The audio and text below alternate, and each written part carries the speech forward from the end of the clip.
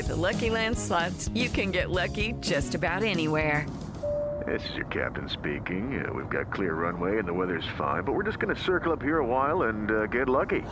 No, nothing like that. It's just these cash prizes add up quick. So I suggest you sit back, keep your tray table upright, and start getting lucky. Play for free at LuckyLandSlots.com. Are you feeling lucky? No purchase necessary. Void where prohibited by law. 18 plus terms and conditions apply. See website for details.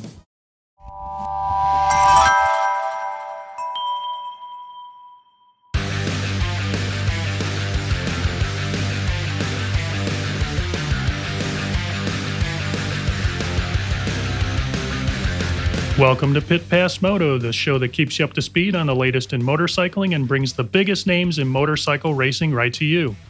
I'm Dave Sulecki. I'm Dale Spangler, and this week's guest is mental performance coach Dr. Tim Laskis. Moto America is the official sponsor of Pit Pass Moto. Moto America is the home of AMA Superbike and North America's premier motorcycle road racing series.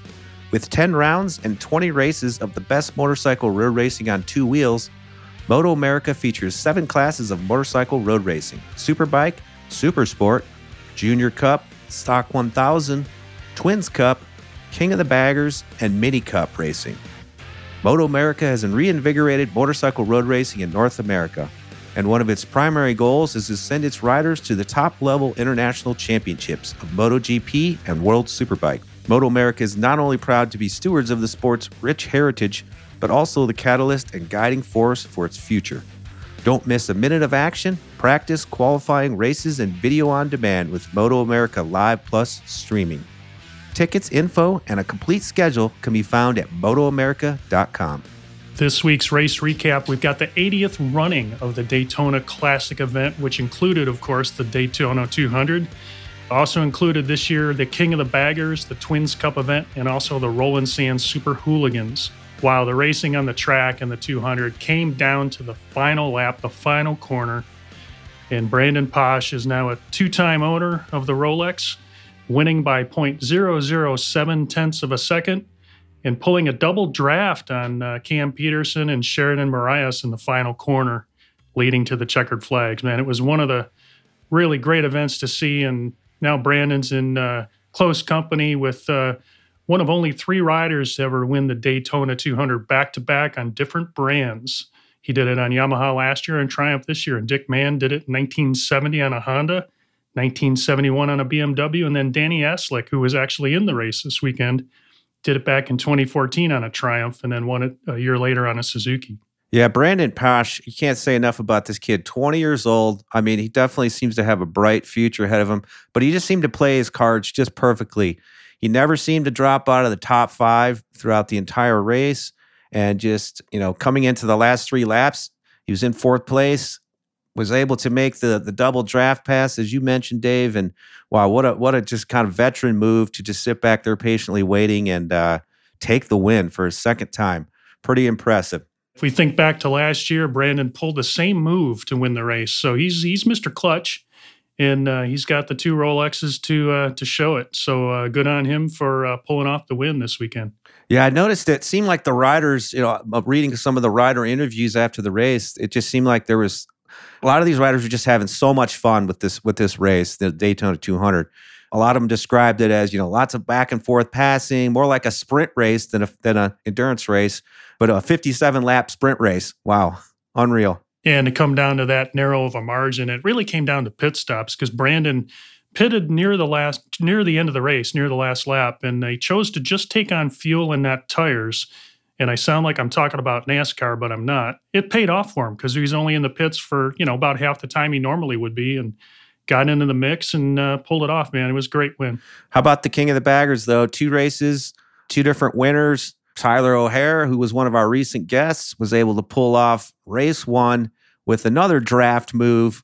And then in race 2, unbelievably, Jeremy McWilliams, veteran racer, pretty much has raced about any type of road racing you can think of, pulls a draft move on Tyler O'Hara to take the win in race 2.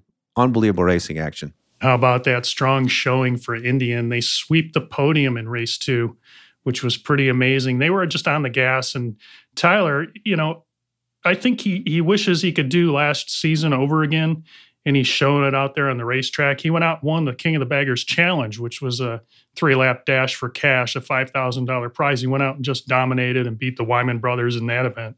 It seemed like the HD guys struggled a little bit, though, over the two races. Kyle Wyman ended up falling down the results page, having a rough race too. His brother Travis finishing 5th. But I think even like James Rispoli had some issues in race 1 with some brakes. And so Harley had a little bit of a struggle there. But like you said, the Indian was on top of it. They seem to have that top speed for sure.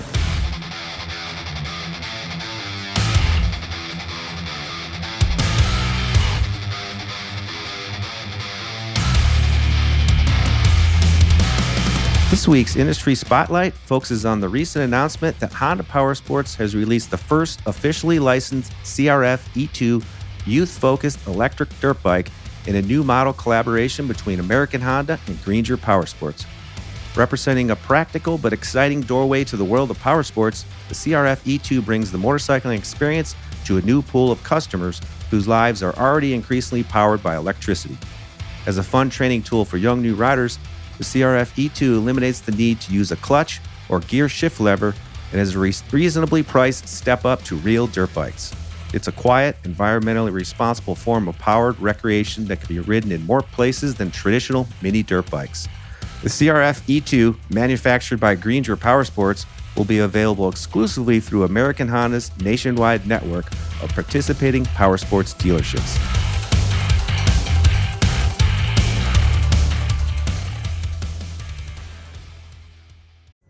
Pulling up to Mickey D's just for drinks? Oh yeah, that's me. Nothing extra, just perfection and a straw. Coming in hot for the coldest cups on the block. Because there are drinks. Then there are drinks from McDonald's. Mix things up with any size lemonade or sweet tea for $1.49. Perfect with our classic fries. Price and participation may vary. Cannot be combined with any other offer. Ba-da-ba-ba-ba.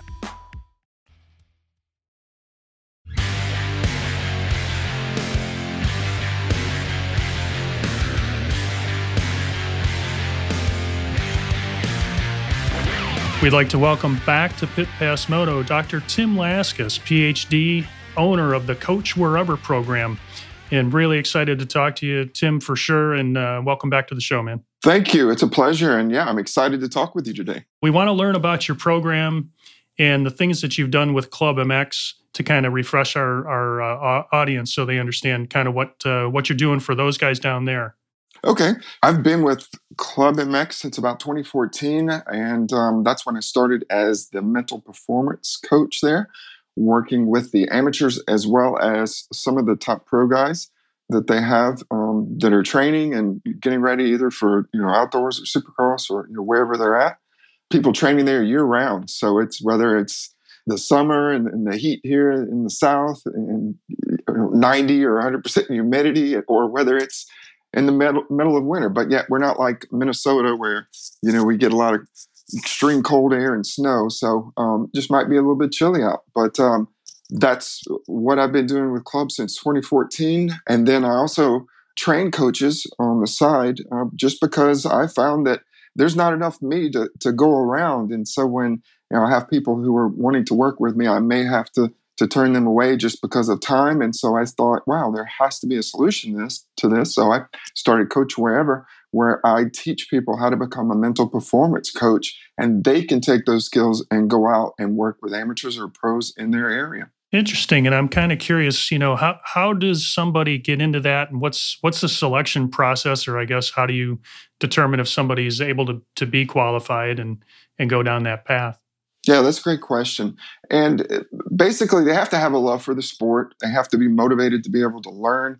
It's just like someone who is going through maybe a master's program in psychology, or maybe they're going to get a doctorate to become a psychologist. They have to have that passion and that interest and wanting to learn the skills to be able to help other people. Now, there is no requirement that you have to have been a pro rider, or that you've done certain things within the amateur world of racing or whatnot. I teach them all the skills that they need to know in order to help riders wherever they're at. It's just like maybe your heart surgeon. He or she doesn't have to have a heart attack to be able to do surgery on people who have heart conditions, or a physician that may work with people with diabetes. They don't have to have diabetes. So many of our coaches do not. They have a limited racing background. Most of them, I would say the majority of them, have done some type of racing or maybe even currently racing. Some of them are riding coaches, and they want this extra skill set to be able to help them stand out and work with riders, because what they see is that they're teaching them some of the techniques and skills on the bike, and then they just may not know how to reach that rider for whatever reason. They're not getting it. So be able to understand the human element, and every rider is different and everyone communicates differently. They like to be communicated with in a different way. And so I give them that background to be able to understand riders on the mental level and to be able to help them with a variety of things, whether it's working with riders while they're training and developing good habits, or race situation strategies that they're really struggling with.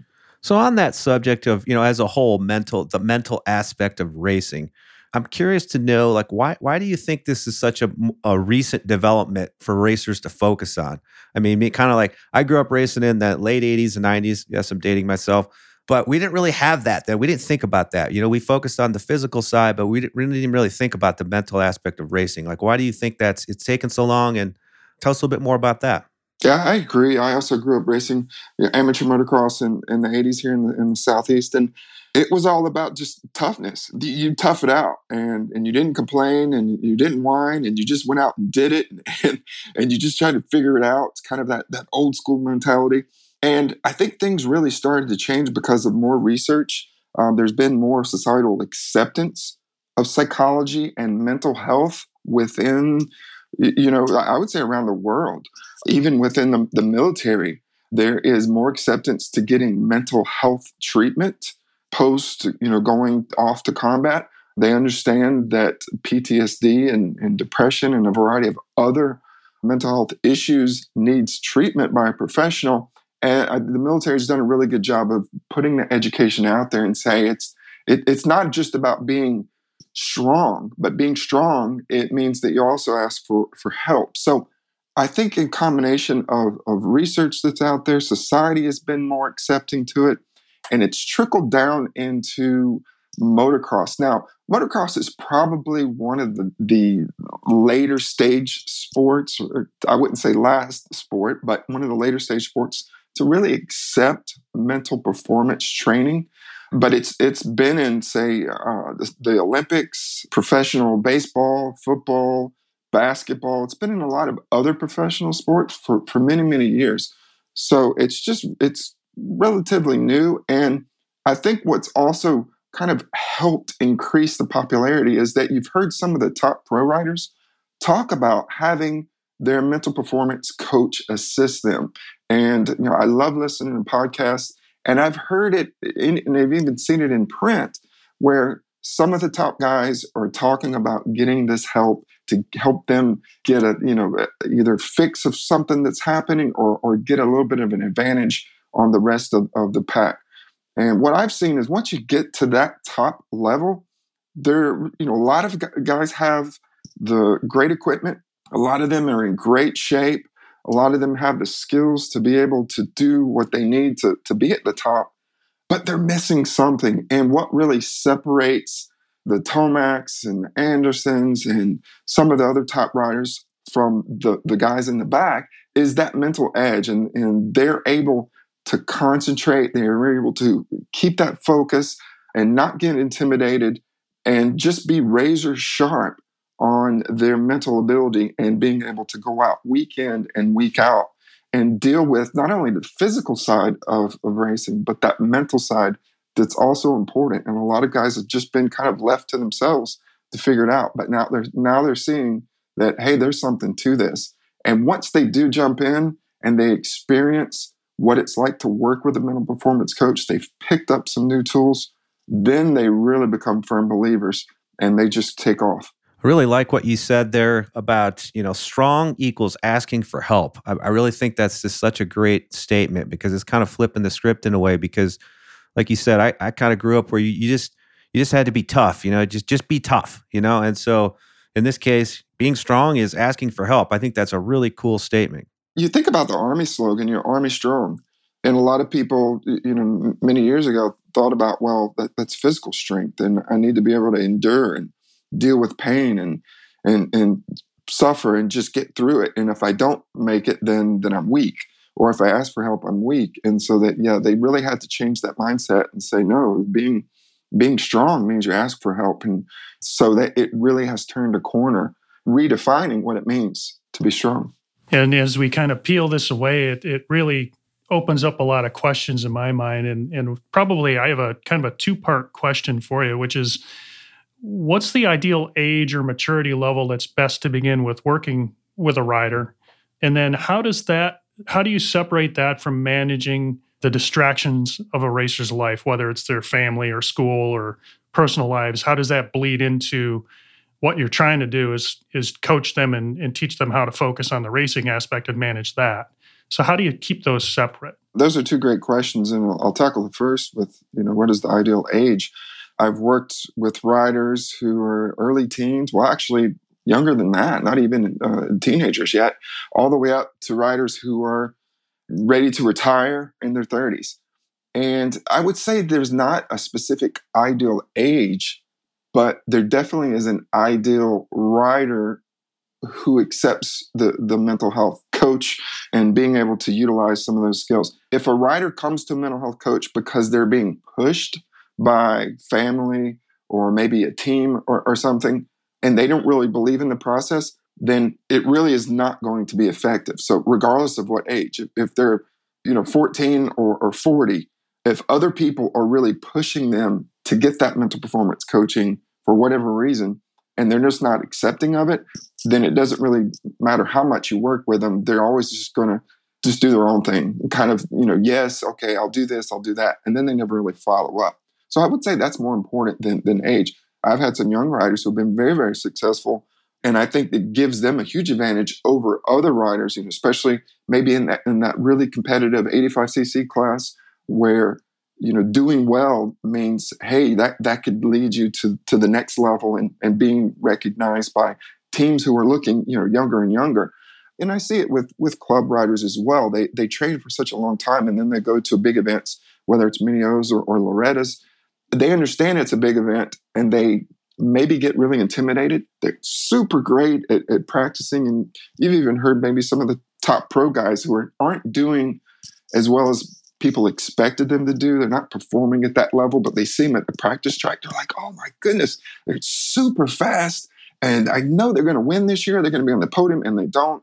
Same thing with some of these really good amateur riders who are great at the training facility. They're kind of the top of the group that they train with. And then they get to a big event, and there's a variety of reasons that come into play, but they just don't end up doing what they're capable of doing. They're not taking practice to the race. Some of these guys who are really into it have been able to turn that around, and where they struggled at big events. They were great at local races, great and fast when they were practicing, but they couldn't make that transition and pull it into a big event. And then working with me to give them some of these skills that can help them calm down, increase their focus, and just help them be able to work that big event to their advantage and not let their mind. Our minds are either going to work for us or they're going to work against us. And we've probably all been in situations where we've been nervous or anxious, and we have that little voice inside of our head that says, uh-oh, what are you doing? You can't do this. Uh-oh, what if you crash? What if you don't do well? Just kind of that negativity that runs in situations that maybe we're just feeling not as good about ourselves and we're not as confident. And then that just pulls us down. So before we even line up, we've already defeated ourselves for the day. Well, it sure seems like you have one of these jobs, Dr. Tim, that's extremely difficult, but extremely rewarding. So, but what I'm curious about though is, do you have some clients that come to mind that you've worked with, that you've seen kind of grow up and work their way into the pro ranks, or even a racer that you've seen like a huge transformation in their racing as a result of you working with them? Yeah, there's a couple of guys now that are in the 250 and 450 class and that are doing very well, that are in the top, that all of you would know. One thing that I do when I work with riders is I bring my training from the clinical psychology field and as it relates to confidentiality. And I think this is a step that's important that a lot of people miss, is that when I work with riders, I let them know that everything that they say to me is just between us. It's almost like an attorney and a client privilege, so to speak. And I don't reveal their names and I don't reveal anything, about what we talk about, because when you're especially working with the top guys, the amateur guys, they don't care so much, but somebody who's maybe already a top pro rider, they have a really small pool of people that they really trust with a lot of information, just because of the media and the way that everything works in the world today. But yeah, there are people that I've been able to watch that were amateurs who've grown and reached their goals. And it's super exciting and rewarding to be able to see them, watch it on TV as they're racing, either the Supercross or the outdoors, and see them doing well. And it really is very, very rewarding for sure. Kind of curious about yourself, Dr. Tim. I know when we talked to you last, you had kind of stepped away from riding yourself, but your young son, Landon, was picking up a dirt bike and getting into the sport. And I know you've got another son. Is that in your future? Or is it to get back on the dirt bike and do some riding?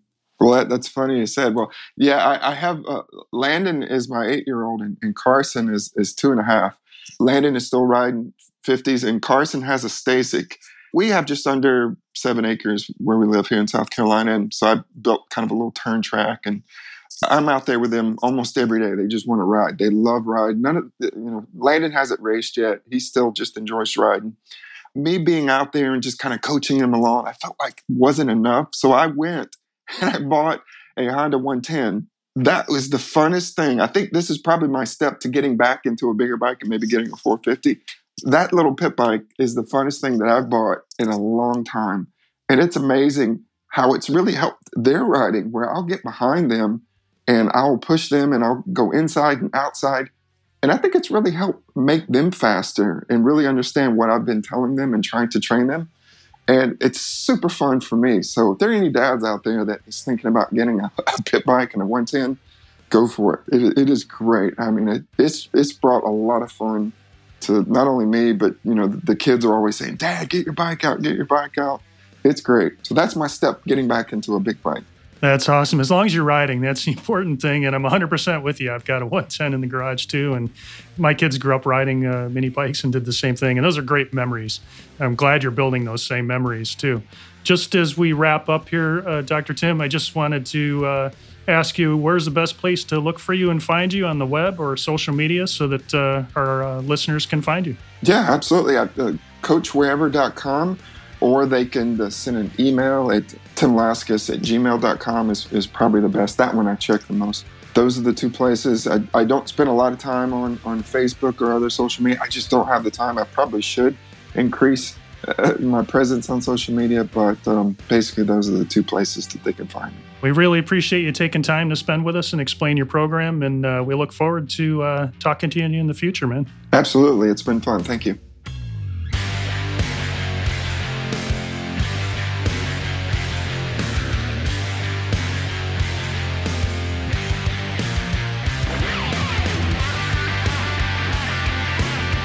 Thanks again to our guests for being with us today, and thank you for tuning in. If you enjoyed this episode, make sure to follow us on your favorite podcast app so you never miss an episode. If you have a moment, please rate and review us. We really appreciate it. Make sure you're also following us on Twitter, Facebook, and Instagram, and visit pitpassmoto.com where you can check out our blog and our brand new store where you can get your Pit Pass swag. This has been a production of Evergreen Podcasts. A special thank you to Tommy Boyer Helverson, producer Leah Longbreak, and audio engineers Sean Rule Hoffman and Eric Coltnow. I'm Dale Spangler. And I'm Dave Sulecki. See you next week on Pit Pass Moto.